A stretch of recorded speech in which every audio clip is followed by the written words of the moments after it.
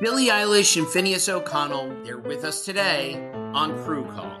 I'm your host, Anthony D'Alessandro. Billie's vocals, it was automatic art. You know, I had to choose a more challenging route than just da da da da. You know what I'm saying? It could have been easier. And a lot of people have asked me how did you choose to have it be so soft and so simple? And what else was it gonna that's what the song wanted. Thanks for listening to this episode of the Crew Call podcast on Deadline. When you're an American Express Platinum card member, don't be surprised if you say things like, "Chef, what course are we on? I've lost count." Or, Shoot that! And even, Checkout's not until 4, so... Because the American Express Platinum Card offers access to exclusive reservations at renowned restaurants, elevated experiences at live events, and 4 p.m. late checkout at fine hotels and resorts booked through Amex Travel. That's the powerful backing of American Express. See how to elevate your experiences at americanexpress.com/withAmex. Terms apply. Infiniti presents a new chapter in luxury, the premiere of the all-new 2025 Infiniti QX80, live March 20th from the Edge at Hudson Yards in New York City, featuring a performance by John Batiste. The all-new 2025 Infiniti QX80 is an SUV designed to help every passenger feel just right. Be the first to see it March 20th at 7 p.m. Eastern, only on iHeartRadio's YouTube channel. Save the date at new-QX80.com. Don't miss it. 2025 QX80 coming this summer. As someone who lives for politics, when a major scandal unfolds, it was shocking. I have to know, what were they thinking? Backroom deals, huge amounts of money, CIA secrets, Sets off a firestorm in Washington. affairs, No way this guy's got a mistress. corruption. I knew I was a dead man. Warning, it's even messier than you thought. United States of Scandal with Jake Tapper, Sunday at 9 on CNN.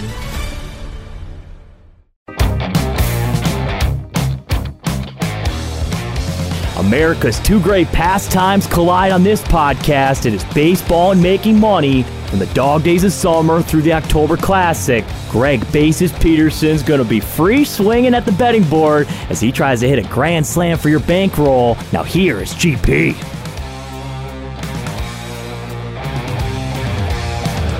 Happy Monday to one and all, and welcome into the Zunia Tequila Studios for MLB Overtime Betting. Greg Peterson coming at you once again, and we've got a great show for you today.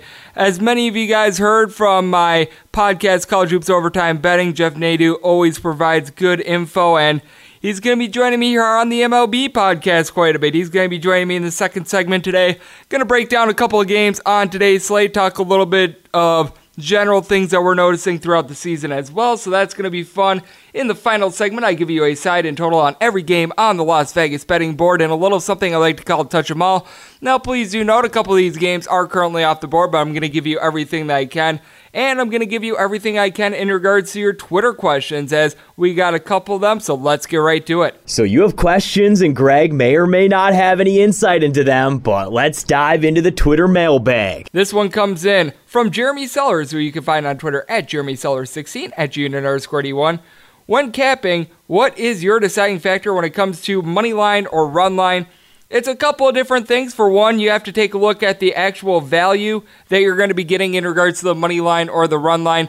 There are some spots where you're going to be essentially getting even money on the money line, but that run line is plus 175. That is great value right there. You're maximizing your value on that team. That's always big. And you obviously have to note, do you think the game is going to be a one-run game or not? Because there are some games like the Padres versus the Reds on Sunday that I thought could be very close, since I thought it was going to be low scoring. Took the Padres money line at more like minus 130 because I thought it was going to be close. They wound up winning that game by one run. Again, it is a little bit about home and road team as well. I actually feel a little better about laying the run line with the road team because you know that you're going to get a full 9 at-bats. And with the home team, if they're trailing in the 9th inning, a walk-off is going to be either a home run or the amount it takes to get one run greater. If there's the bases loaded and it would be a double, you're only going to get credit for that one run. So that is something that you really want to note in regards to money line versus run line. So good question there. And then we got another question in regards to bullpens. This comes to me by a gentleman by the name of Tug. You can follow him on Twitter at TugMoney41, and the O in money is actually a 0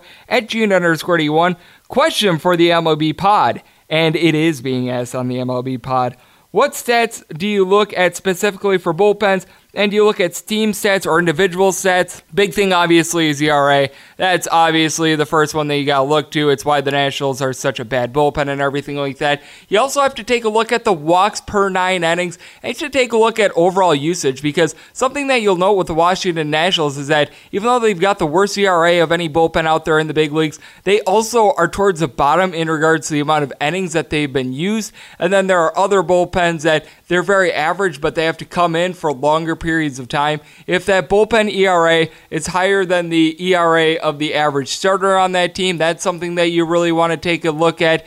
You also want to take a look at just how many home runs they're giving up in general. And you have to also take a look at just your own eyes, what teams they're playing against, because being able to have a shutout performance for 3 innings against the Detroit Tigers, not the same as being able to close the door for 4 or 5 innings against the Seattle Mariners. So it's a variety of different things. You have to take a look at ERA, base on balls, whip, hits, and obviously fielding as well. I cannot stress this enough. There are just some teams that are not giving their pitchers in general a lot of support. We noticed this with the White Sox. The Pirates are a prime example of this as well. There were so many unearned runs in that Pirates versus Cubs series. You want to be taking a look at that. So there are some times where the bullpens are giving up a lot of runs, but a lot of these runs are unearned. Those are the main things I take a look at. And then in regards to individual pitchers, you want to see who's pitching day in and day out. We're noticing that Chaz Rowe of the Tampa Bay Rays is a guy that you can't rely upon. If Fernando Rodney went the day before for the Oakland A's, that should actually give you a little bit of stock up on the Oakland A's, because you figure that he's not going to pitch back-to-back days. But then if a guy like Josh Hader, who I know has been struggling and actually took the loss yesterday, but if he got used the day before, you got to downgrade the Brewers a little bit. So you do want to take a look at individuals and use essentially those same stats, but you want to be taking a look at the bullpen in general as well, because let's face it, we don't know exactly who's going to be coming in and day out. It's all situational. You can only make your best guess, but in making that best guess, you could essentially eliminate who's not going to be coming out of the bullpen, if that makes sense. So, great questions, guys, and now let's take a little bit of a look back at yesterday's results. What happened yesterday? Let's go around the bases and find out. It was a wild one out there in New York, but the Yankees were able to pull off a 7-6 win. For those of us that had the Yankees run line, that was a little bit brutal, as they entered into the 8th inning with a 5-0 lead, and then the bullpen from there really peepeed it down.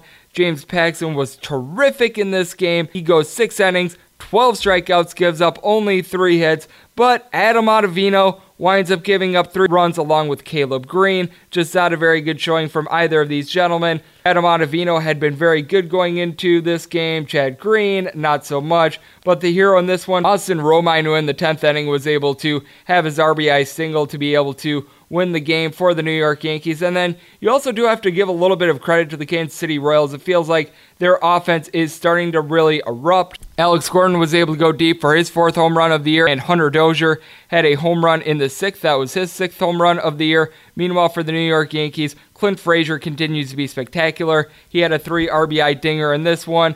That was his 6th of the campaign. And then they were also able to get 3 hits out of Brett Gardner, who seems to be really righting the ship in regards to his batting average. The other team from New York, well, they didn't have such a good showing, as Noah Syndergaard continues to get lit up. The St. Louis Cardinals were able to get a 6-4 win in this one. As I mentioned with Syndergaard, he gave up 6 runs, 4 of which were earned in 5 innings. He just doesn't look like his normal self. And it was a bunch of small ball from the St. Louis Cardinals, as they didn't have a single home run in this one. But if you're looking for an encouraging sign with the New York Mets, it is the fact that Robbie Gesellman went 3 scoreless innings. Robinson Cano had his 3rd home run of the year, but he also left the game late in this one with a very weird injury. You want to note that. Likely not going to be in the lineup against the Philadelphia Phillies tonight, so keep that in mind. Noah Syndergaard, ironically enough, went deep for his 1st of the year. Michael Conforto had a home run, his 6th, and Pete Alonso had a home run, his 8th. All 4 of the Mets runs were solo home runs, by the way. That is just a little bit unlucky, if you're going to be quite honest there. If you have 4 home runs in a game, you expect to have a little bit more than 4 runs, but In this one, it was Dakota Hudson being able to get the win despite giving up 3 long balls. In 5 innings pitched, he gave up 5 hits, 3 of which were home runs. He had 2 walks and 3 earned runs. And then from there, the bullpen was able to hold it together, though you do really have to be concerned about Andrew Miller. He gave up another run in this one, the only run the Cardinals bullpen gave up. He now has a 7.04 ERA, but Paul Goldschmidt seems to be getting things righted. He had 2 hits and 2 RBI in this one. His average is up to 247, so good sign there for the St. Louis Cardinals, and a good sign for the Detroit Tigers as they were able to knock off the Chicago White Sox by a count of 4-3. Ronaldo Lopez went 6 innings, gave up 3 runs, 2 of which were earned. Once again, that White Sox defense, as I mentioned before, not very good. Lurie Garcia committed an error in this one that allowed for an unearned run, and who knows what happens if that doesn't happen. But for the Detroit Tigers, they were able to get Jose Candelario going with a triple. Nick Castellanos also had a double. And then it was Gordon Beckham hitting his 3rd dinger of the year. Miguel Cabrera also had an RBI. And Daniel Norris winds up going 5 innings of scoreless baseball. He had 6 strikeouts. Very good start from him. Blaine Hardy out of the bullpen, though, he's a little bit of an issue. He gave up 3 runs in 1.1 innings. But from there, Shane Green and company were able to close the door, and they were able to get things done with the Detroit Tigers. They've got some very good bullpen arms and some not so good ones. To get back to that Twitter question from before, the Minnesota Twins were able to knock off the Baltimore Orioles by a count of 4-3. Wasn't quite as convincing as their Game 2 doubleheader win, but they were still able to pound out the runs in this one as they were able to rack up a total of 9 hits. It was a little bit interesting to see how this game played out because Kyle Gibson had a good start. He gave up 2 runs in 6 innings, did not issue a single walk.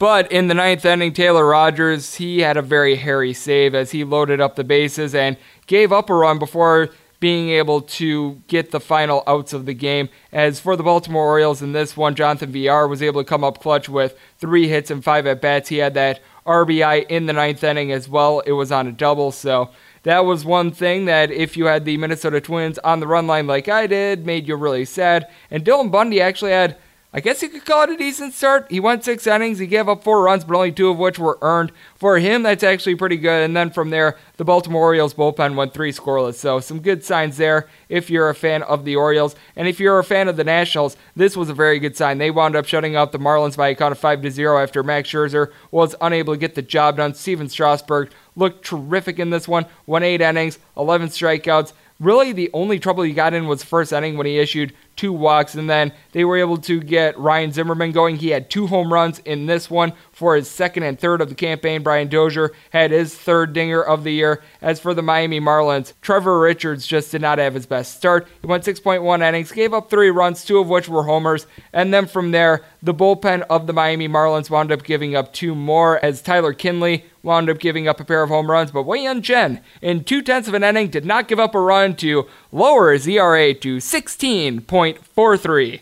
Obviously a very good sign there, as I joke, of course, but for the Marlins, only 3 hits in this one. So Marlins bats, even though they erupted on Saturday, they continue to be ones that you've got to fade. You also have to take a look at the Giants and the Pirates games under for the most part, as the Pirates are all sorts of banged up, and they wound up losing to the Giants by a count of 3-2, and it was just 1 hit that really pushed the Giants over the top, and that was a 3-run Buster Posey home run in the 5th inning. His first of the year, and it was huge off of Chris Archer. Archer in this one wound up going 5 innings, gave up 3 runs, all on that 1 dinger. The Pirates were able to get 4 scoreless innings out of the bullpen, but for the San Francisco Giants, Derek Rodriguez continues to be a bet-on pitcher. 5.2 innings, gives up 4 runs. He did give up a home run, as supplying the power for the Pittsburgh Pirates on this day was Josh Bell. That was his 4th home run of the year, a 2-run shot, and all the runs that came off of home runs in this one, as neither team really able to play any small ball. And from there, the San Francisco Giants bullpen,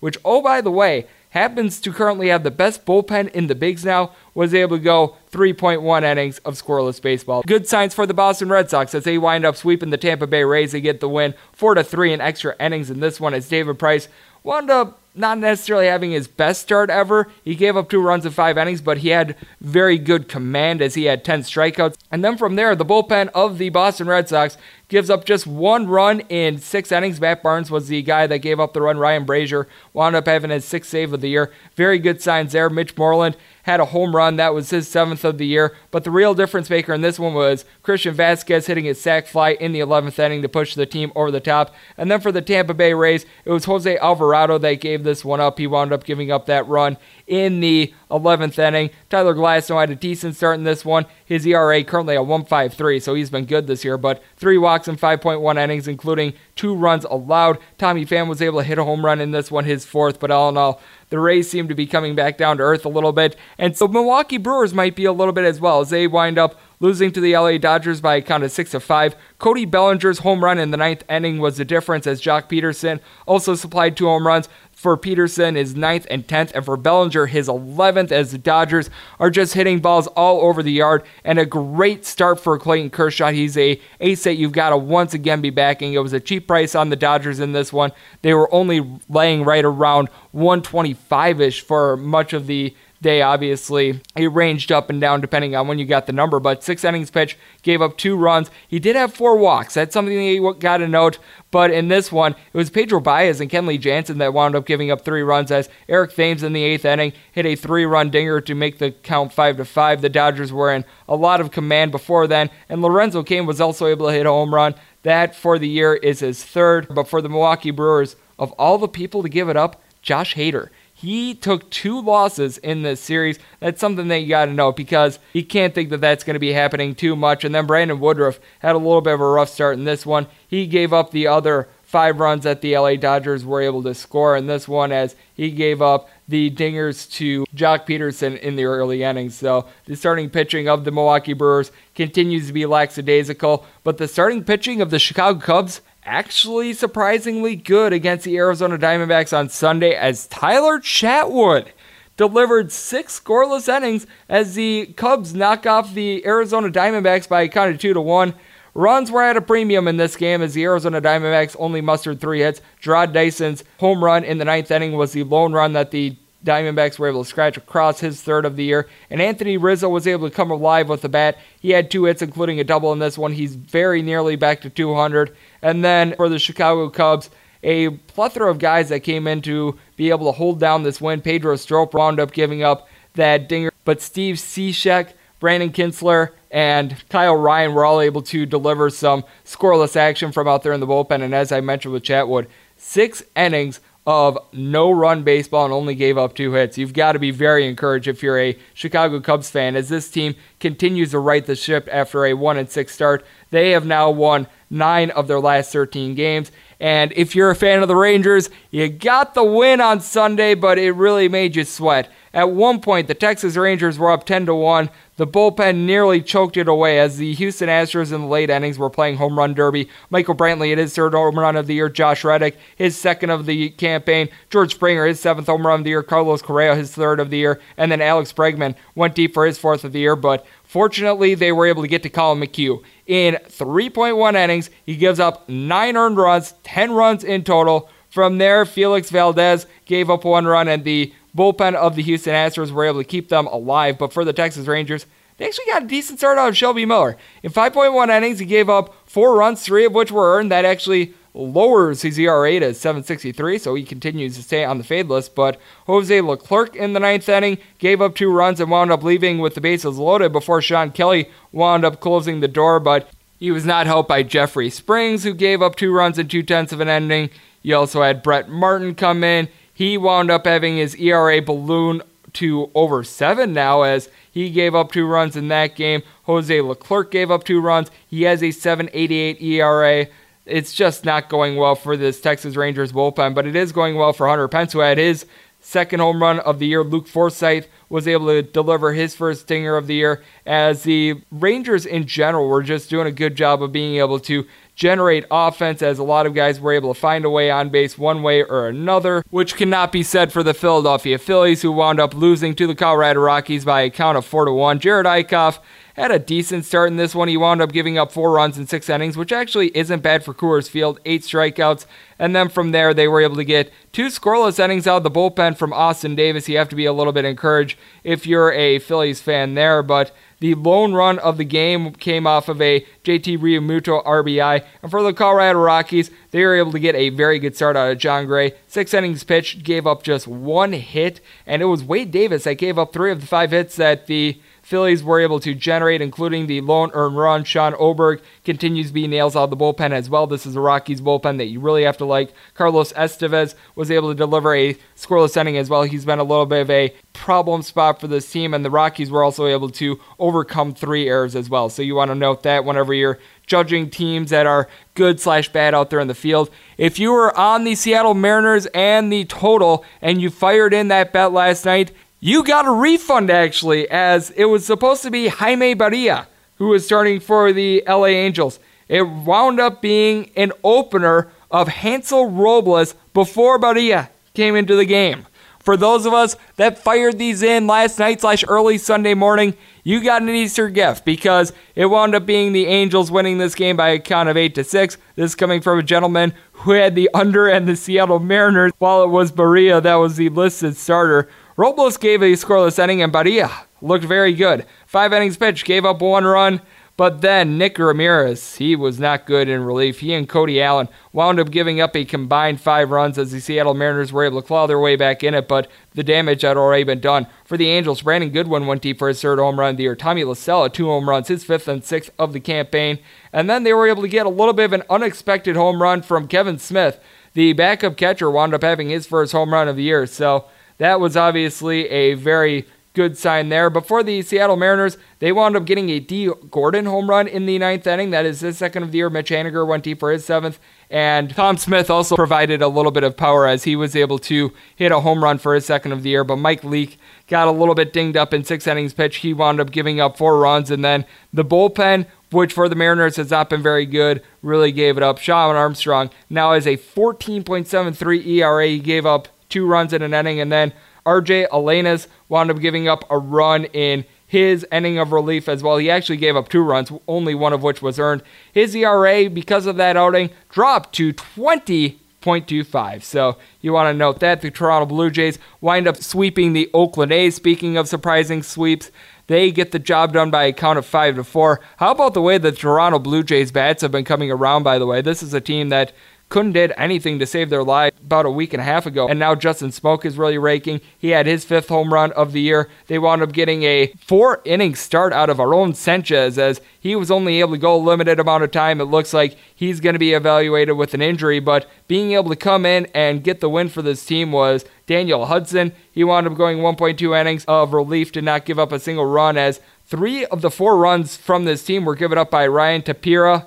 He now has an ERA of 16.2, but everyone else that entered the game for the Toronto Blue Jays had an ERA below 4.7. That is something that you really want to note. And for the Oakland A's, they were able to get an RBI out of Chris with a K. Davis, but Brett Anderson in this one only won 2.2 innings himself. His pitch count was only a 42, so you got to think that there's something wrong with him as well, which is so interesting. So the game that you thought you were betting on with the starting pitchers wound up not holding the form, but he wound up taking the loss as he gave up 2 runs in this one. And then it was just a mishmash of guys from there that wound up coming in and actually did a pretty good job. Joaquin Soria, Blake Tryon, Liam Hendricks, Yasmero Petit all did a good job, but it was J.B. Wendelkirk that wound up giving up the 2 runs, including the 2-run home run that Justin Smoke hit. His ERA is now 4.30. So the Oakland A's, you got to think their bullpen is going to be very, very tired heading into their game against the Texas Rangers on Monday. A team whose bullpen isn't going to be so tired is the San Diego Padres as they were able to get a 4-3 win over the Cincinnati Reds. Joey Lucchesi with a solid start, 5.2 innings, winds up giving up 1 run. The bullpen wasn't necessarily great in this one as Brad Wiak and Craig Stamen both wound up giving up a run, but Yates was able to close the door and get the save for the team, and Austin Hedges really was the difference maker for the San Diego Padres. In this one, he was able to hit a home run that got the offense ignited for the San Diego Padres. Will Myers was able to have a 2 RBI double of his own. He's now hitting above 300 for the team. And then for the Cincinnati Reds, Tyler Mahle actually didn't look overly bad in this one, I guess you could say. 6 innings pitch. He wound up giving up 4 runs. He had 9 strikeouts, but it wasn't necessarily what they needed as the bullpen of the Reds continues to be good. They give 2 innings of solid relief, but this is a Cincinnati Reds team that continues to not hit well in regards to average. Eugenio Suarez had a home run for his 5th of the year, and Kyle Farmer also went deep for his 3rd home run of the year. But other than a Jose Iglesias infield single. They weren't able to generate any offense from there. That's just a problem with the Reds right now. They're needing home runs to generate nearly all their offense, and the Atlanta Braves, they're generating offense in a whole variety of ways as they just completely pound the Cleveland Indians by a count of 11-5. Josh Donaldson had a pair of home runs in this one, his third and fourth of the season, as it was him being able to give the team 4 RBI. Freddie Freeman had 2 RBI. Nick Markakis, Brian McCann, Ozzie Albies all at least had 1 RBI apiece, including Inciarte chipping in an RBI himself. Shane Bieber had just a wretched start. He gives up 7 runs, 5 of which were earned, only makes it 2.1 innings, and then from there, a bullpen that was not very good for the Cleveland Indians on Saturday reared its ugly head again. Cody Anderson winds up giving up 2 runs in 2.2 innings. They didn't get much help from Daniel Otero, who also gave up a run. And then Tyler Olson wound up adding a little bit of fuel to the fire as he gave up a run in his 0.2 of an inning as well. If you're looking for a good sign for the Indians, though, it is the fact that Francisco Lindor, who just recently came off the bench, was able to hit his first home run of the season. And Roberto Perez was able to go deep as well for his second dinger of the year. Got to feel like better days are ahead for the Cleveland Indians as now Francisco Lindor is back in the lineup along with Carlos Gonzalez and Jason Kipnis. But obviously on this day, things did not go their way. But something that is going my way, having a great conversation with Jeff Nadeau, a.k.a. the big man on campus. And that is up next right here on MLB Overtime Betting.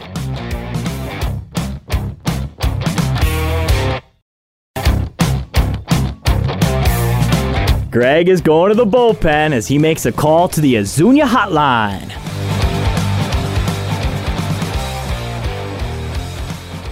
And we're back here on MLB Overtime Betting. Greg Peterson broadcasting from the Azuña Tequila Studios out here in beautiful Las Vegas. For those of you that listen to the flagship show of this fine podcast network, College Hoops Overtime Betting, you know this man as he used to join me every Saturday on the podcast. Now he's going to be joining me a lot to talk some baseball. You can follow him on Twitter at Jeff Nadeau. It is the big man on campus, Jeff Nadeau. And my friend, we are doing this on Easter Sunday, so it's going to be a little bit late by the time it gets out to the good people out there at home, but happy Easter to you. Same to you, Greg. Thanks for having me as always. Great to have you on, and I know that it has been a really wild year these first 3 or so weeks of the season. What's been the biggest takeaway for you? Because what I've noticed is that fading a lot of these aces like your Jacob deGroms, your Max Scherzers, all these guys has been highly profitable. Yeah, I think for me, the big surprise is how poor Boston's been. I mean, you really look at really up and down, whether you just kind of zero in on standings. I mean, this team's 9-13. They're already 5 games back. Look at their pitching. This pitching staff's second worst in the major leagues, Greg. Their bullpen's been bad. They're pushing an ERA of almost 6 as a club. You look at, kind of offensively. They're average. Not necessarily even average. They're below average. I mean, they're 20th in runs scored. You just really haven't done good at really anything. Pitching's been a mess. They're not hitting consistently, only hitting .233 as a team. Now, we're not even through April yet, but you start to see some of their aces get touched up a little bit. You look at a guy like Chris Sale. He's had a ton of issues. He's going to go obviously today, but you look at his ERA up close to 9, 0-4 on the season. He's been talking about it, calling it downright embarrassing. This has been a weird season so far for the Red Sox. A team like the Mariners, obviously playing well, they've kind of tailed off a little bit. What's been weird about the Mariners, Greg, is they're 11-2 on the road, but just 5-7 at home. So that's been kind of interesting. They've kind of been really road warriors. But for me, the big story is definitely Boston so far. I do agree with you there. And on Monday, you mentioned Chris Sale. He's going to be going up against Matthew Boyd, who's actually been pretty good for the Detroit Tigers. And right now I'm seeing the Tigers as anywhere between a plus 190 and $2 favorite. This might not be a game that you have a whole heck of a lot on, but just looking at it from my view, this is a spot where you got to take the Tigers or pass. I don't know how you can lay more than $2 with Chris Sale and the Red Sox right now. Yeah, the prices really haven't been affected too much. I will say this looks like a good spot to maybe grab Sale, maybe laying, a run line or something, or a first 5 -1/2. The problem with this game is you're at home, so you're not going to get 9 at-bats. This looks like a good lineup for Chris Sale to have some success against. No one, outside of Miggy Cabrera and Nick Castellanos, no real experience. Castellanos has really struggled against Sale in his career.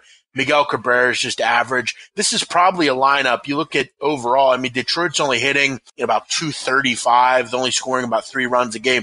I think this is a real good spot to maybe kind of jump on Chris Sale and think that he can do some good things. When you start to hear quotes like him calling things flat out embarrassing and then that kind of stuff, I have some interest. And with limited success against Chris Sale, I think this is probably a good spot to maybe back him. And, maybe an under be worth a look here, Greg. I mean, Matthew Boyd's actually been terrific. You look at him, I think he's top 5 in the major leagues in FIP and tied in strikeouts for the league lead. So, everything has been good for Matt Boyd with 2 lineups that have issues right now. And, and a guy in Sale I think can bounce back. I think this under looks real interesting.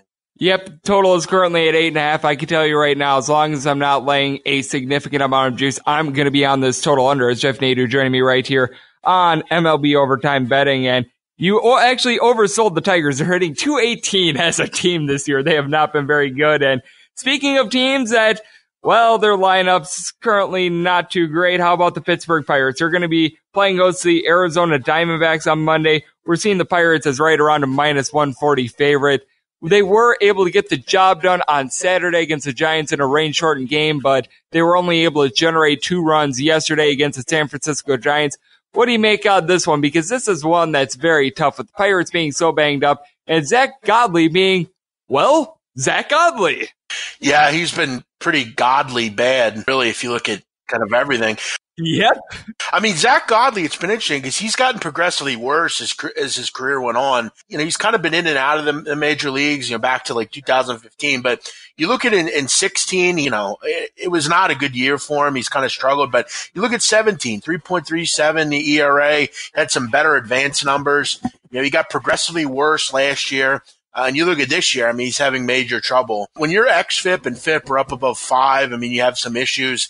This is also a team in Arizona. We know that they can hit, but all year I think they're going to be a great over team with their just inability to get anyone out. You look at on the other side, though, you got a Pittsburgh team at home here. They are 12-7. What's really been working for them is pitching. You look at how good Joe Musgrove's been. I mean, it's really been kind of amazing how good Joe Musgrove's been. You look at this club as a whole, number 1 in the major leagues in team earned run average. I mean, they're only allowing, opponents, their ERA is only 2.52. They've been really terrific, really, every way you look at it. Their closer's terrific, good bullpen. You got to wonder how long this will last for Musgrove. You look at some of his, advanced numbers. They're kind of a bit higher, but you look at his K rate, it's solid, pretty good everything and metric wise. I'm not a big fan of laying really anything above 130 in baseball. I just try to find other ways to do it. But with being at home here, with Musgrove's continued terrific pitching, I mean, you look at Greg, his whip, he's allowing like under 0.75, per inning. That's pretty good, as we know. You want to whip around 1. I mean, he's much below that. I like what I'm seeing out of Musgrove. I'll kind of not overthink this one. While it is a good lineup coming in, Godley has just been horrific, and I don't trust his bullpen at all. I think at this point, get on this one early. I got a feeling this will probably move on up. Yeah, this is a really interesting game, and this is one where I almost think that you have to correlate the plays. If you like the Pirates, you're probably going to be taking a look at an under because Joe Musgrove 1-1 so far this year, 0.81 ERA as the Pirates defense has actually let down some of their pitching this year. We saw that in the game against the Cubs about a week or 2 ago. And then with the Arizona Diamondbacks, you got to think that if they're going to be able to win this game, they're going to have to do it with offense because Zach Godley, you mentioned him, 6.26 ERA so far this year. Do you ever look at that in baseball just because I feel like you're going to get a total that's going to go over with the Diamondbacks and you're going to get a total that goes under if the Pirates win? That's just the way that I evaluate this game personally. Yeah, I think correlation's obviously interesting really in any sport you look at. You know me, I'm kind of a guy that I don't like to have a ton of plays and I just try to, limit myself on how many plays I put out. I'm either really kind of just go what makes sense. But yeah, I mean, I think in baseball you always have that kind of that, if you feel like there's going to be a great offensive game, you got a feeling that there's going to be some runs and you're feeling good about your team. I mean, sometimes you do the old trifecta. You take the team, the over and then the team total over. You could trifecta some of these and have some real success. But, I try to again limit, how many plays I'm putting out there. But yeah, I think in this case it would definitely work. I mean, you have to figure if Arizona's winning, obviously they're going to be able to hit Musgrove. You got to figure the Pirates will be able to hit Godley. So, yeah, I think that makes sense. You have to figure in the other way it makes sense as well. Absolutely. We got Jeff Nadeau, aka the big man on campus, joining me right here on MLB Overtime Betting. And then another game that I think is really interesting is the Texas Rangers going on the road to face off against the Oakland A's. We saw the Rangers very nearly blow a 10-1 lead against the Houston Astros. They were able to cling on to dear life, but they've actually been one of the most profitable teams out there in baseball so far this year. And then with the Oakland A's, well, they have been struggling so far this year. They wind up getting swept by the Toronto Blue Jays at home. They've obviously got Chris with the K. Davis. He's been able to rake with 10 home runs so far this year. But you take a look at the pitching matchup, Mike Minor versus Chris Bassett, who's making his first start of the year. This just looks like a spot where Texas should be the favorite, but instead they're a plus 108 underdog. Am I missing something here? Because I like the Rangers here.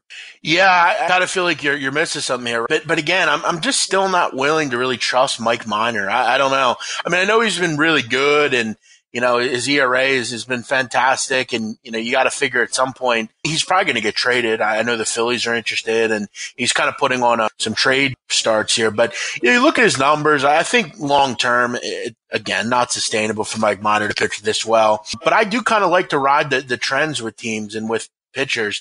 If it's not broke, don't fix him. Mike Minor's been very good. You're getting an Oakland team that's, as usual, just a 500 team. They have some interesting players.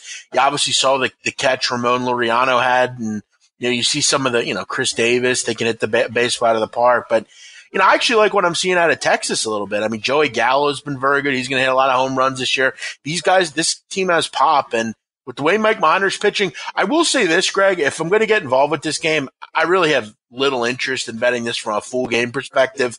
I've learned over the years with Texas to just kind of avoid this group like the plague late in games. You look at that not being any different here. I mean, you look at against Houston when they won 11-10. I mean, the bullpen gave up a lot of runs.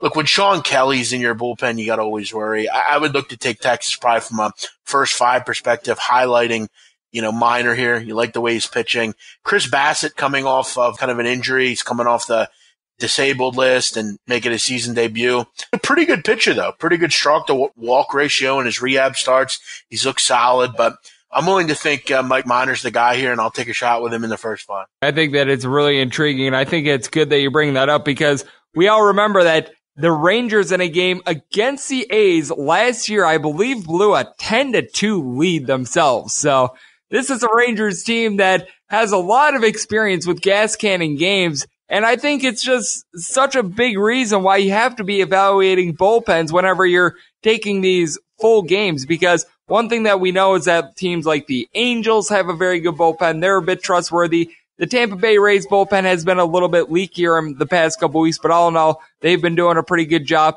I just feel like whenever you're betting baseball, it is so paramount to be looking at these bullpens, seeing who all pitched the previous day, who didn't pitch, and trying to use that in your handicapping. Yeah, I mean, obviously, if that's not important the way you handicap games, I think you're going to have trouble. You can't just blind bet a lot of this stuff. You got to kind of go with what pitchers are pitching well, and you can't just think because the guy's a certain name and he's been bad in the past that he's bad now or things like that. But baseball is interesting, Greg. You look at the old adage, you look at a team like Baltimore, and they're going to lose 100 games this year probably. Do you really just kind of adopt something where you say, you know what, I'm just going to bet against Baltimore all year? I think it's a winning proposition. I think baseball is kind of interesting with that because it is, when you're bad, you're bad. I mean, you don't win and go 500. It's not like college basketball where, you can go 15-18 and you can somehow survive because maybe you can get into the tournament and, by winning your conference, something like that. Once you get to that June or July mark and you're a Baltimore and you have 55 losses already, I've always kind of adopted that. I find things that kind of work. For instance, like Tampa Bay. The unders at Tropicana Field have been fantastic over the last few years. They just go under in that stadium. Lineup's good, not great. They have a good pitching staff right now. Finding these kind of trends where and just following them all year, I think if you bet on the Orioles, you'll make money. It's kind of how I look at it sometimes. Oh, absolutely. You got to be betting a little bit more on value rather than game by game in baseball, in my opinion, as Jeff Nadeau joining me right here on MLB Overtime Betting. And I do feel like out of all the sports out there, because we do college basketball and everything like that, baseball is the biggest grind just because there is 162 games. You have a chance to be able to get back even with a team if you lose a previous day. And it's one of those things where you can just have something really wacky go on. We both know in college basketball, obviously, if a team hits their threes, they can knock off anyone on any given day. And if you have a starting pitcher that has a rough outing, I feel like baseball can become the most unpredictable sport because you have a game that has a total of 9. It's 3-1 going into the 9th inning. And then all of a sudden that road team could just go off and hit a grand slam and just completely toast that total. Yeah. I mean, baseball can be cruel, man. I mean, it really can. Saturday night, I mean, Cleveland, I think they were up 7-1 or 6-1. I had the run line. I know all about it. Yeah. I mean, it's pretty ugly. I mean, how some of this all works, with just the way, these teams. I mean, I feel like, Greg, if you just bet first fives, you can really kind of limit that kind of stuff. If a starter gets blown up, I mean, the likelihood of you winning late in the game is low anyway. So, I know bettors that kind of only bet first fives. I think, over the years, I can't count how many games I've lost, late in games. It's usually late where you lose, and those things are hard to stomach. If you have a guy like Steven Strasburg, he goes out and you take him a first five and, they don't score any runs for him or he gets blown up. You just kind of chalk it up. But it's hard to accept and swallow, Greg, when some of these guys out of nowhere come in and just, can't get anybody out. It's irritating. I'll tell you, Greg, I actually did a show on this one time, back when I had a regular show on SBR. We did a show about annoying things in sports, like from a betting perspective. Like, for instance, you look at one, like, is there anything, Greg, more irritating when you have guys on second and third with 1 out and they strike out? Is there anything more irritating than that? Move the runner, put the ball in play. It's just little things. And baseball is really number one and it's paramount with irritating things. Baseball can really grind you up and spit you out. That's why, like, I've always am happy that I do the kind of the limited plays kind of stuff where, I wet my whistle. Is it my best sport? No. I try to ground out a profit with dogs and run lines and things like that and live to see another day. I'll never say it's my favorite. I enjoy it. It's fun in the summer. Down at the shore or wherever you are, you got baseball on and you bet at game today. But I just try to not get beaten up too bad with it. I will say one thing, Greg, and this is something I want to point out to anyone out there that listen to you. Tampa's an interesting team. I talked about them with the unders. You look at with winning games, they're 14-8. All 14 of their wins have come by 2 or more runs. So you're starting to see some big numbers with Tampa. You start to see them laying, against Baltimore earlier this week, they're laying, 1-2, 1-2.1. They're laying bigger numbers. They did just get swept, but this is a team where I wouldn't have an issue with laying the run line. This team is covering run lines. As I said, all their wins have come by 2 or more runs. They seem to be a team that is scoring in bunches. And Jeff, I would like to close it up with this. Where can the good people out there find you on social media and elsewhere? Because I know that you don't just do baseball this time of year, but you stay active with college basketball and all that's going on in the offseason there. You do some NBA and you do some soccer as well. Yep, I do soccer. I'm messing with the NBA. I got the NFL draft coming up, which I'll have some shows for and things like that. You can find me on Twitter at Jeff Nadu, JFFNAD. You can also find me on YouTube. Just search BMOC. Terrific. A big thanks to Jeff Nadu for joining me right here on MLB Overtime Betting. And up next, it is that time that I give you a side and total on every game on the Vegas betting board as we touch them all. Hey, I'm Steve Heitner, the guy who uttered the famous phrase, "That's gold." And that's the inspiration of my new podcast, That's Gold with Steve Heitner. We talk sports, sports betting, movies, comedy, food, drink, Vegas, music, movies, and more. 5 days a week. Did I say movies twice? Look, guys love it, whether they're hip or worried about breaking a hip. Find us on Apple and Google Podcasts, as well as Spotify and Stitcher. That's Gold with me, Steve Heitner. Welcome back to MLB Overtime. Greg is throwing a gem, so yeah, he better not blow it. And a big thanks to Jeff Nadu for joining me in the last segment as we are back here on MLB Overtime Betting, broadcasting from the Azuña Tequila Studios out here in Las Vegas. And now it is that time that I give you a side and total on every game on the Las Vegas betting board as we touch them all. If a game is listed on the betting board, Greg has a side and a total on it, so it is time to touch them all. Note that any changes that are made to these plays going to be noted on my Twitter page at June_81. Today I've got quite a few of these plays locked in, but there are some that I'm still waiting on different numbers for and everything like that, and I'll be noting that as we go along, and as always, I'll be updating those plays on my Twitter as well. And we start with 951, 952 on the betting rotation. The Arizona Diamondbacks head to Pittsburgh to face off against the Pirates. Yarg. Joe Musgrove on the bump for the Pirates. Zach Godley goes for the Arizona Diamondbacks. Total in this game is 7.5 and is shaded under. Under is anywhere between minus 110 and minus 115. Over is anywhere between minus 105 and minus 110. If you like the Diamondbacks, you're going to get anywhere between plus 123 and plus 130. If you want to lay it with the Buccos, you're going to be laying anywhere between minus 138 and minus 140. Zach Godley is not very good, but at the same time, neither is this Pittsburgh Pirates roster right now. They've got so many guys on the injured list. Sterling Marte is now on the injured list after he had that collision with shortstop Eric Gonzalez, who was already filling in for Kevin Newman. Corey Dickerson is still injured. You've still got Gregory Polanco on the injured list. I mean, Adam Frazier has been dealing with some injuries as well. Lonnie Chisenhall is still out. Chad Kuhl, the pitcher, is going to be out for a very, very long time. So the list goes on and on and on of the Pirates' injuries. Meanwhile, for the Arizona Diamondbacks, Christian Walker's day-to-day, but past that, they've got nearly everyone healthy. Obviously, having Walker in the lineup in this one would be big, as he's hitting .353 with 6 home runs, 11 RBI. The Arizona Diamondbacks, we've noticed in recent days, have been a little bit feast or famine in their 3-game set against the Cubs. They wound up scoring a combined 8 runs in those 3 games, but 6 of which came in Game 2 of that set, so that is something that you want to note. And with the Arizona Diamondbacks, they do have a bunch of guys that are doing a good job of being able to get on base. You got like the Gerard Dyson at the top of the lineup, has an OPP of .385. Adam Jones hitting just below 300. David Peralta hitting above .330. That's obviously been good. Ketel Marte is struggling in regards to his average along with Escobar, but what you have to like about Ketel Marte is that he has 15 RBI and 4 home runs so far this year. And for Pittsburgh, they're really getting a lot out of Josh Bell and Melky Cabrera. Josh Bell hitting above .300 with 4 home runs and 15 RBI. Meanwhile, Melky Cabrera hitting above .300 as well, but right now, you're just using a mismatch of different players. Chad Ducker had to be the hero for the team on Saturday as he was able to hit his first career home run. He's currently their leadoff hitter. You just don't know what you're going to get out of Colin Moran on a day-to-day basis.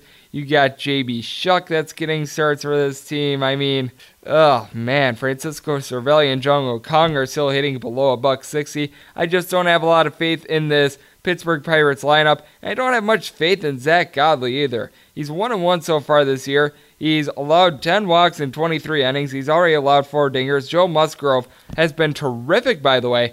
He has a 1-1 record, but he has pitched much better than his numbers would indicate. He's been let down a little bit by his defense as he's only given up 2 runs in his 4 total games, 3 starts so far this year, 4 walks in 22 and a third innings. Opponents are hitting just $1.69 off of him, but I think the Arizona Diamondbacks are going to get to him.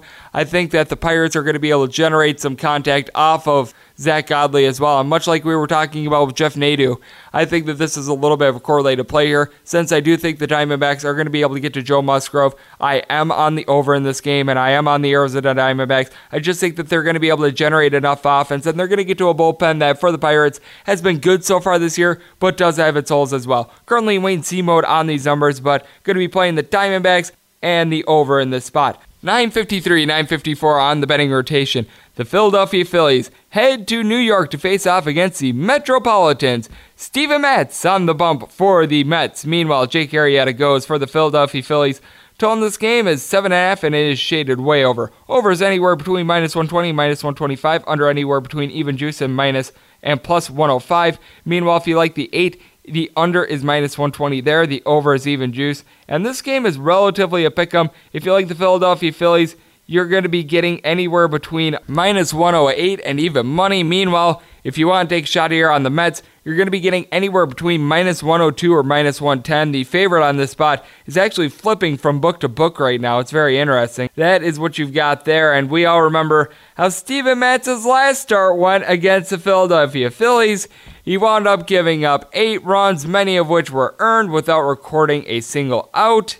I think that Steven Matz is going to fare a little bit better in this one. I don't think that's saying much, but I do think that the Phillies bats are going to be able to get things going after they were a little bit quiet in their series against Colorado. In that game on Friday, I believe they left 18 men on base. They just weren't able to get anything going on Sunday, but you still take a look up and down the lineup. You've got a murderer's row of hitters. Gene Segura hitting nearly .330. Maikel Franco's hitting .275, 6 home runs, 18 RBI at the bottom of the lineup. Bryce Harper has been coming on with the bats. He had 5 hits in that game on Friday. You still have guys like Rhys Hoskins. Roman Quinn is fresh off the injured list. You got to think that he's going to be able to give this team a boost. And then you've still got JT Realmuto and Knapp alternating at the catcher spot as well. So you've got a lot of good bats.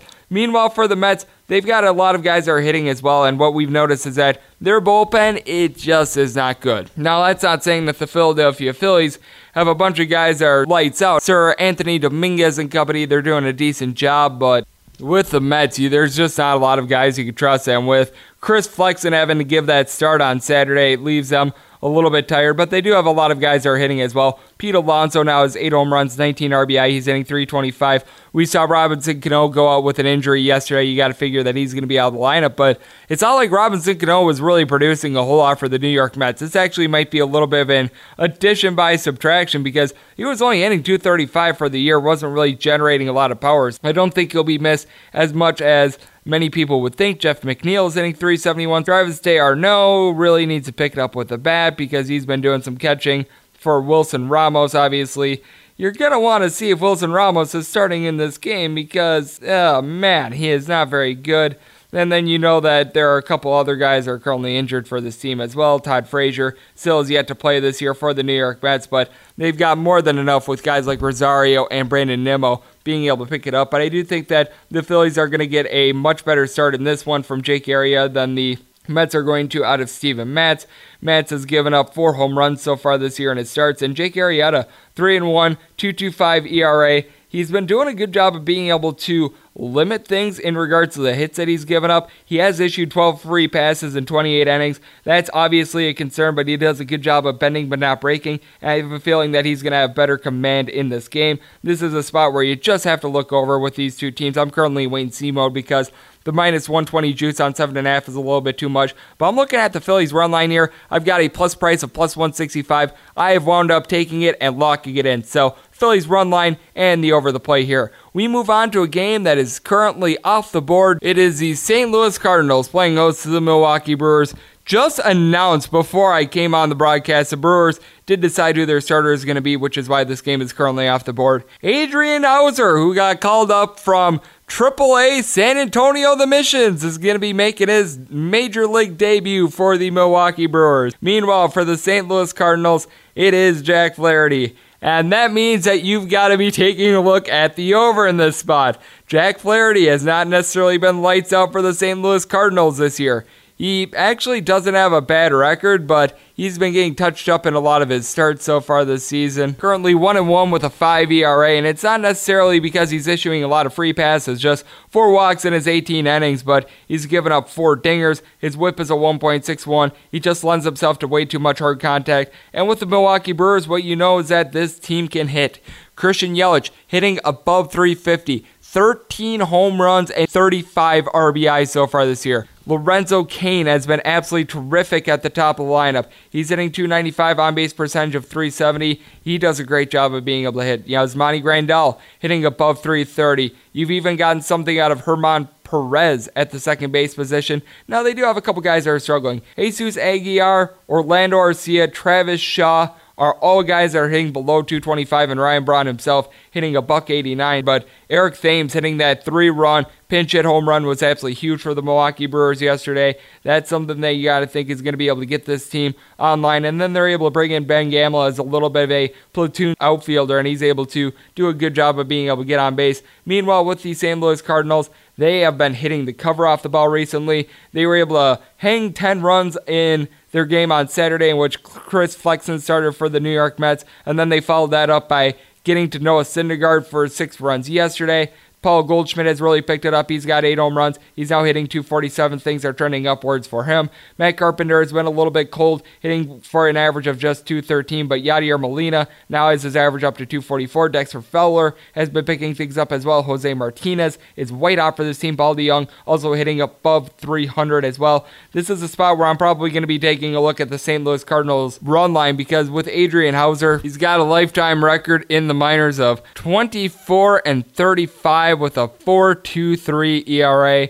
not necessarily a great quality there. He's actually been good in the minors this year. He's 1-0 with a 1.10 ERA, but he doesn't necessarily have an electric fastball. He's able to go deep-ish into games, and this isn't actually his major league debut because he's made some relief appearances for the Milwaukee Brewers. He did so quite a bit last year, but this is his first ever major league start, and I just think that this is a spot where you gotta fade him here. You just don't know how long he's gonna go. It means that the Milwaukee Brewers bullpen is going to be used, and it's going to be used heavily. Brandon Woodruff didn't necessarily give them the best start yesterday, so a lot of their arms are getting taxed because they are having to mix around with so many of the starters because they had to send Corbin Burns down to the minor leagues after he was just absolutely awful to begin the year. So this is a spot where I think the Cardinals are going to get to the Brewers, and so I'm probably going to be taking a look at the St. Louis Cardinals run line, and I'm probably going to be taking a look at an over as long as this game just doesn't have like some harebrained total of like 10 or something like that. So that's what I'm looking at currently in this spot. Like I said, currently no numbers up there on the board, so check back in the morning at @GUnit_81 for my official plays there. 9:57, 9:58 on the betting rotation. We've got another game that's off the board because for the Washington Nationals, they're going to be on the road against the Colorado Rockies, who have yet to decide a starter, and as of, I would say, 6 o'clock p.m. Pacific, they had yet to settle on a starter. Meanwhile, we know that with the Washington Nationals, it's going to be Jeremy Hellickson. Now, Bud Black did say a couple minutes ago, and I quote, Tyler Anderson is a good speculation for a starter. And if that is the case, you're probably going to be taking a look at this total over if it's less than 11. Jeremy Hellickson does a solid job as a starting pitcher, as so far this year, he hasn't been giving up too many runs. He's 2-0, 2.63 ERA.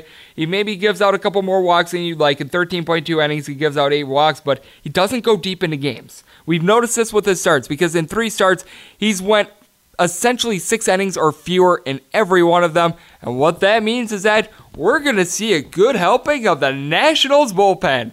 And the Nationals bullpen, entering into the weekend, had the worst ERA out there in the bigs. They don't have anyone that you can really trust for more than 1 inning. Doolittle at the end of games has actually been decent for this team. Past that, there is nobody on this Washington Nationals bullpen that you can trust. Meanwhile, with the Colorado Rockies, they're doing a good job of being able to hit. Trevor Story has the average up to a 271, 5 home runs, 14 RBI.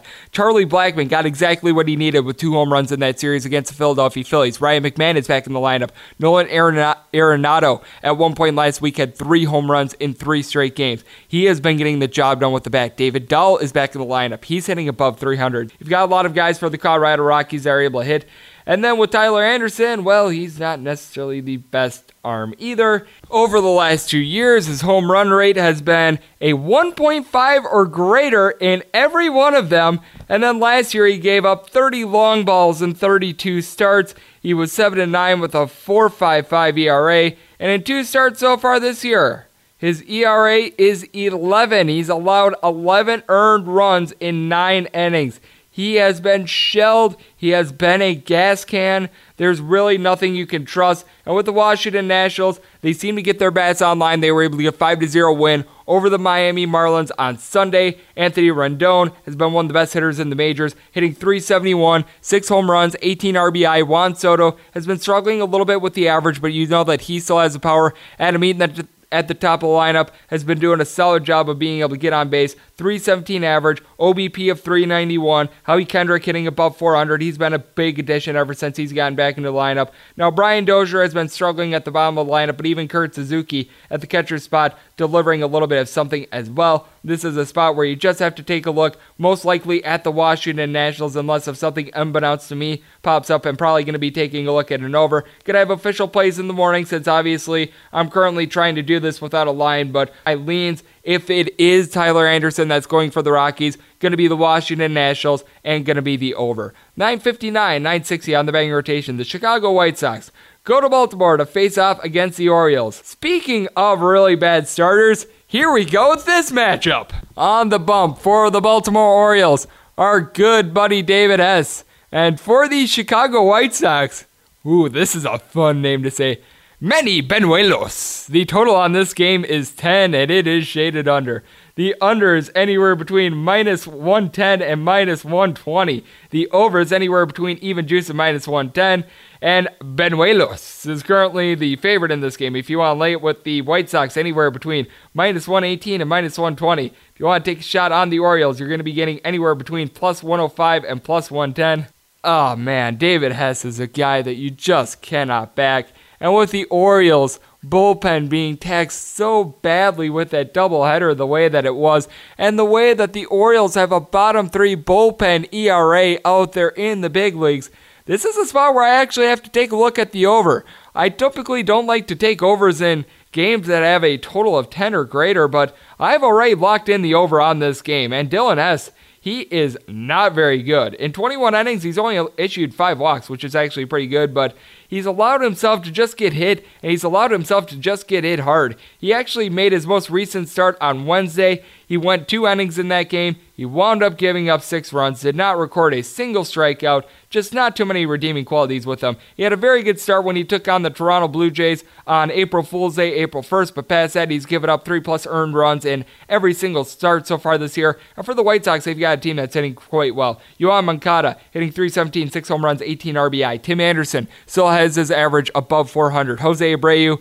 has yet to find it with the bat. He's hitting below 200, and Yonder Alonso has also been struggling with this team, but both those guys have significant power, and you got to think that they're going to be able to find a way on base as well. And then you take a look at Eloy Jimenez. He's been on a little bit of a slump, but he's been doing some decent things with the bat. And you take a look at the outfield as well. They're getting some good production out of Ryan Cordell, with Adam Engel and Daniel Polka struggling the way that they are. The fact that he's got 2 home runs at an average of .438 has really helped out the team. And with the Baltimore Orioles, their pitching stinks, but their offense is actually pretty good. Renato Nunez hitting .293, 5 home runs, 16 RBI. Trey Boom Mancini hitting for 6 home runs, 13 RBI. He is hitting above 300 this year as well. They've been getting something out of Dwight Smith Jr. He's been able to supply 5 home runs so far this year. That has been a big help for this team. Jonathan Villar at the top of the lineup has done a nice job of being able to get on base. And then you got Rio Ruiz, who seems to be starting to pick it up with the bat as well. And Jesus Sucre was able to get 2 hits against the Twins yesterday as well. This is a spot where I think that the White Sox, who actually have been showing some signs of improvement with the bullpen, going to be able to do a decent job in this game. I've just got no idea how far Benuelos is going to go in this game, just because he is making a spot start in this spot. He really hadn't pitched in 4 years before this year. So far this year, he's been more of a long reliever. He's got 10 walks. He's got 7 walks in 10.1 innings. He's done a good job of being able to limit the contact, but you can't think that he's going to go more than 4 innings. So I think the Orioles are probably going to score right around 3 or 4 runs, but I think that the White Sox are just going to light up Hess and the rest of that bullpen like a Christmas tree. So for that reason, I am taking a look at the White Sox run line. Plus 135 on the White Sox. I'm seeing some plus 130s as well, but locked in plus 135 personally. And I am on this total over. Both these plays all locked in as we move on to 961, 962 on the betting rotation. The Kansas City Royals hit the road to face off against the Tampa Bay Rays in a game that we currently have no line on. This is because the Tampa Bay Rays did not announce their starter until after their loss against the Boston Red Sox. They are going to be going with Yuni Chirinos as their starter against the Kansas City Royals. And Brad Keller is going to be going for the Kansas City Royals. This is a spot where if you're getting a good plus price with the Kansas City Royals, I would actually take a look at it. They had a nice rally yesterday against the New York Yankees. You got to feel like the offense is starting to come alive a little bit. And Brad Keller is a guy that I actually really like as a starter. He's 2-1 so far this year, 2.64 ERA. In his 4 starts, he's went 30 1/3 innings, so he's actually been going deep into starts. He has a problem with the walks. 17 walks in 30 2/3 innings. Not very good, but he's been limiting the hard contact. Only 2 home runs so far this year. And then with Chirinos, he's been good himself. 3-0 with a 3.26 ERA. Does a great job of not putting men on that he doesn't need to. Just 4 walks this year in 19 1/3 inning. But he doesn't go as deep as Brad Keller does, and you got to think that the Rays are going to have to use all their bullpen arms, and it's going to be all men on staff, and the Rays bullpen has actually been a little bit suspect recently. And then with the Kansas City Royals, you got a couple guys who I just mentioned are doing a good job of hitting. Alex Gordon so far this year, hitting .316, 4 home runs, 20 RBI.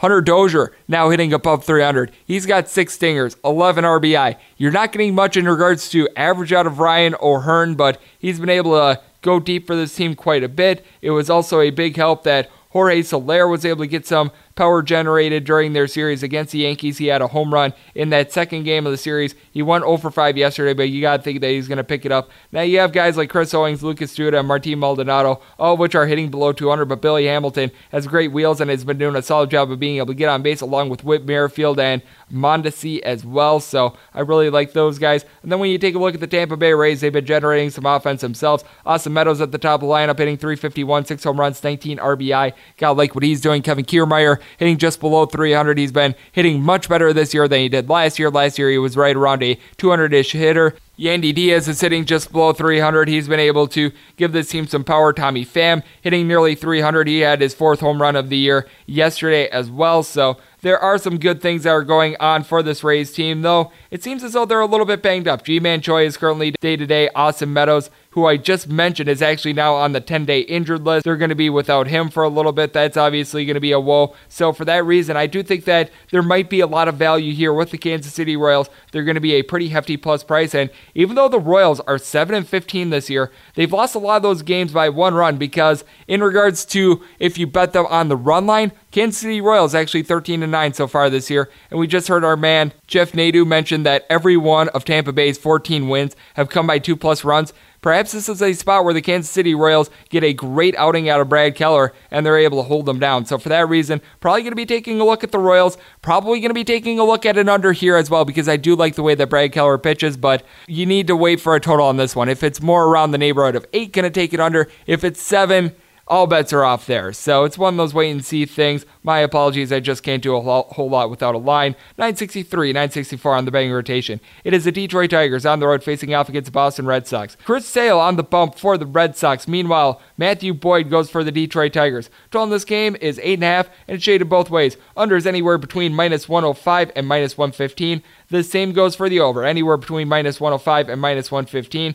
If you like the Tigers, you're getting a massive plus price, anywhere between +190 and $2. Want to lay it with the Red Sox, laying anywhere between -215 and -230. We talked about it in our last segment with Jeff Nadeau. I just can't lay this price with Chris Sale right now. He has a massive dip in velocity, and we know that the Tigers are not hitting right now themselves. As a team, they have the fewest home runs in the big leagues with 11. They're hitting .218 as a squad, but you got to feel like Nico Goodrum is going to be able to turn it around at some point. He's been doing a good job of being able to hit for average. He's hitting .279. He just has been a little bit unlucky with regards to the power. He has only 2 home runs so far this year. Seems like Miguel Cabrera is starting to pick things up as well. In their game yesterday, he was able to have an RBI, so that was obviously good to see. Nick Castellanos doing a little bit of a better job for this team. You have noticed that Jose Candelario has been struggling. Jacoby Jones hitting just $154, and Josh Harrison doing absolutely nothing at the top of the lineup. And with the Boston Red Sox, they haven't necessarily been flames with the bat either. Mitch Moreland at 7 home run and 14 RBI hitting .258, and JD Martinez is hitting .350, but Mookie Betts isn't what he was last year. Jackie Bradley Jr. at the bottom of the lineup hitting below 200, and you've got quite a few guys that are currently injured for the Boston Red Sox. Currently finding themselves on the 10-day injured list is Dustin Pedroia, Brock Holt, and Eduardo Nunez. You got to think that Brock Holt is going to be back at some point, but he's a very critical platoon player that really hasn't played at all so far this year for the Boston Red Sox, so that has obviously been a woe for them. Andrew Benintendi seems to be coming around with the bat. He had a grand slam in their game 2 days ago. That was obviously big, and Rafael Devers and Xander Bogaerts doing a decent job in the middle of the lineup, but you're not getting much out of the second base spot between Chivas and, you're going to have fun with my pronunciation of this one, Tzu Wei Lin. I hope I pronounced that one correctly. Both these guys are generating nothing.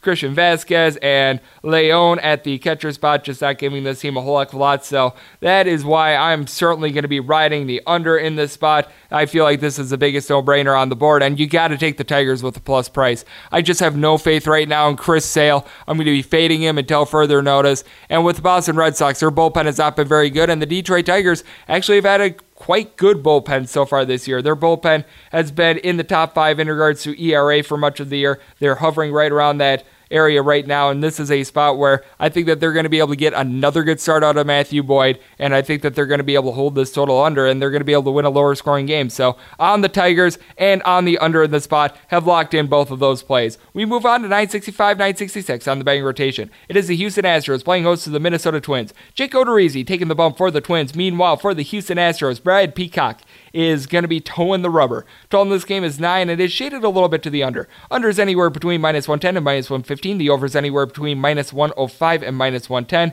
If you like the Minnesota Twins, you're going to be getting a pretty big plus price, anywhere between +160 and +165. If you want to lay with the Houston Astros, anywhere between -175 and -190. We saw the Astros just get completely torched with regards to everyone in their pitching the past couple days, and I think that Brad Peacock is going to be able to right the ship a little bit in this one, and you're going to be dealing with a little bit of a tired bullpen, but the Twins are going to be a little bit tired with their bullpen as well. You got to think that they're going to want to see Jake Odorizzi give them a good start because they did have to play that doubleheader with the Baltimore Orioles on Saturday, and I do think that both starters will be able to give them a good performance, so I'm going to take this total under. When you take a look at Jake Odorizzi, he hasn't necessarily been doing a great job of being able to limit walks. In 17 innings so far this year, he's issued 10 walks, but he's given up just 1 home run in his start so far this year. Brad Peacock, meanwhile, he's done a great job with only 3 walks in 16 innings, but he does give up a little bit more hard contact. He's given up 2 dingers so far this year, and Eddie Rosario really came alive in that series against the Baltimore Orioles. He's now hitting .280 with 9 home runs, 20 RBI.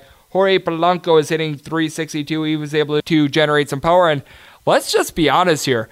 Everyone was going yard for the Minnesota Twins in that series against the Orioles. In that game on Saturday, the second of a doubleheader, they had 16 runs in that game. Nelson Cruz was able to hit a pair of home runs. They had Estadio really getting going with the bat as well. He had 2 RBI in their game on Sunday. Jonathan Scope was able to get on point with the bat. CJ Cron has upped his average to .268, so things going well there. And for the Houston Astros, their bats have been doing a great job for them. Jose Altuve hitting just below 300, 8 home runs, 17 RBI. Alex Bregman is out hitting above 300, and all up and down the roster for the Houston Astros, you've got a bunch of guys that are hitting quite well. Jake Marisnick hitting much better this year than he has in the past. He currently has an average right around 320. He's been doing a great job for this team. Robinson Chirinos has been picking it up with the bat. He's now hitting .271. Tony Kemp has been a little bit of a woe. He and Max Stassi both hitting below 160, but past that, everyone else is hitting for this team, including Michael Brantley and Josh Reddick, who are both hitting above 300 out there in the outfield. This is a spot where I do think that the Twins do have some value, though. I think that they're going to be able to get a good start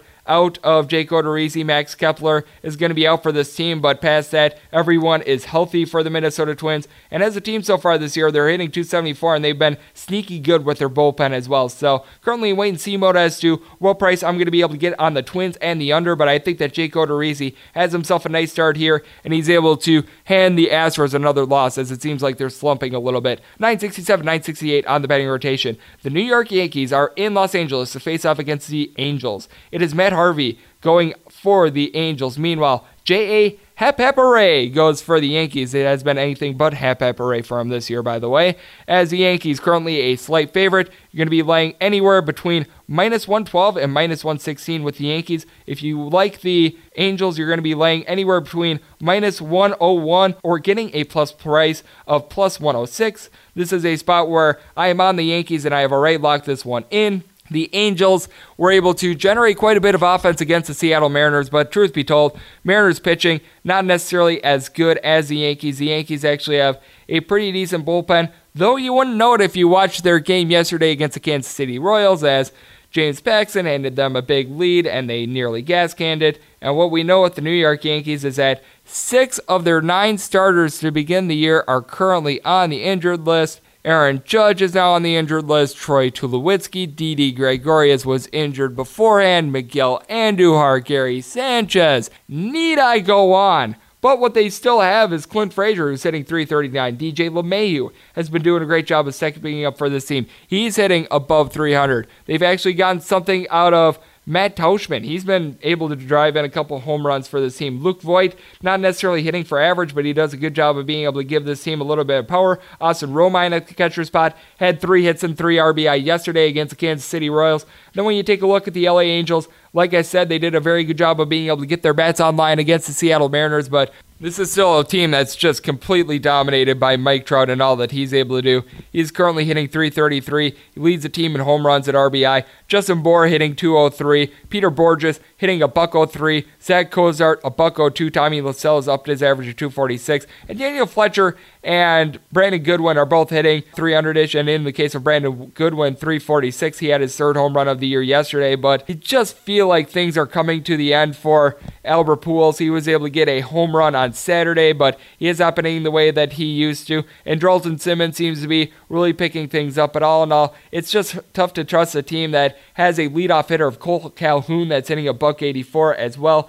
and Matt Harvey in his starts has just been almost as bad as J.A. Happ. You've got two gas cans on the mound. Matt Harvey, 0-2, 9.64 ERA. J.A. Happ, 0-2, 7.23 ERA. I do think that both of these guys are going to have a little bit of a better outing. And with the Angels having a lack of hitting in their lineup and the Yankees just all sorts of banged up, I am actually going to take this game under. But Matt Harvey so far this year has allowed 4 home runs in 18.2 innings and has walked 8 guys. J.A. Happ, 6 home runs in 18.2 innings, but what I will say for J.A. Happ is that the ballpark out there in Los Angeles doesn't really give up the long balls that, say, Yankee Stadium does, so I think that that's actually going to play to his advantage, which is why I am going to ride the Yankees here, and I'm going to ride this total under. I think that both these starters get online a little bit, and I think the Yankees are going to be able to pull out this win, and we move on to the final game on the betting rotation. It is 969, 970. The Texas Rangers are in Oakland to face off against the A's. Mike Minor goes on the bump for the Texas Rangers. Meanwhile, Chris Bassett toes the rubber for the Oakland A's.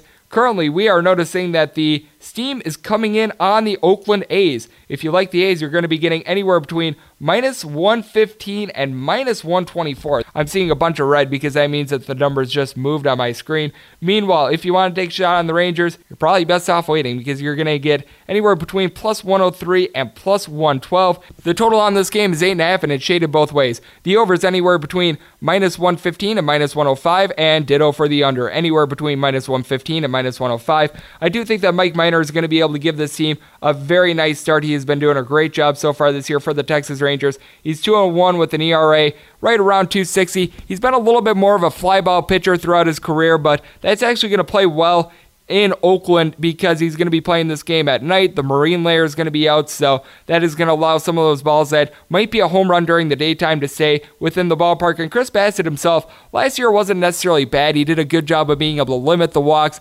Guys weren't necessarily hitting him too hard. He had opponents hitting below 230. I just think that he's not going to be going very long in this game. And the Oakland A's bullpen has been quite taxed so far this year, and they've been doing a very bad job of being able to retain leads. We've seen guys like Fernando Rodney and Joaquim Soria just be guys that you can't trust. They've got guys like Tryon that do a very good job for them, but then you've got the gas can relievers as well. It's a very interesting mix with the Oakland A's bullpen, to say the least. And with the Texas Rangers, well, we saw their bullpen not do very well yesterday, but I do think that Mike Minor probably going to be able to give this team 7+ quality innings. In 4 starts so far this year, he's won 27.2 innings. He's allowed 8 walks in those 27.2 innings, which isn't too bad. He's been doing a great job with his whip under 1. Meanwhile, with the Texas Rangers, you've got some guys that are hitting quite well. Joey Gallo, 8 home runs, 22 RBI. He's trying to prove me wrong on the fact that he's a all-or-nothing player, as he's been doing a little bit of a better job of just reaching base in general. Sin-Chu Chu hitting .318 at the top of the lineup, on base percentage of .430. He's been terrific. Danny Santana hitting above .300. Elvis Andrus hitting .363. Hunter Pence was able to go yard for his second home run of the year. He had 3 RBI yesterday. He's hitting .281. Patrick Wisdom has been just completely awful with the bat, along with Jeff Mathis, but Jelino DeShields Jr., despite his .218 average, has an on-base percentage of .358. He just finds a way on base. That's huge for him. And then when you take a look at the other side for the Oakland A's, they actually have some struggling bats. They just recently got swept by the Toronto Blue Jays. Chris Davis has been doing a great job with 10 home runs so far this year, but you've got a bunch of guys out there that they've been very hit or miss so far this year. Marcus Semien and Matt Chapman are both hitting above .300 towards the top of the lineup, but Robbie Grossman has seen his average dip to .230. Loreno out there in center field. He's a very good fielder, but he's only hitting .228 for the year. Jurickson Profar hitting $172. Kendrys Morales $179.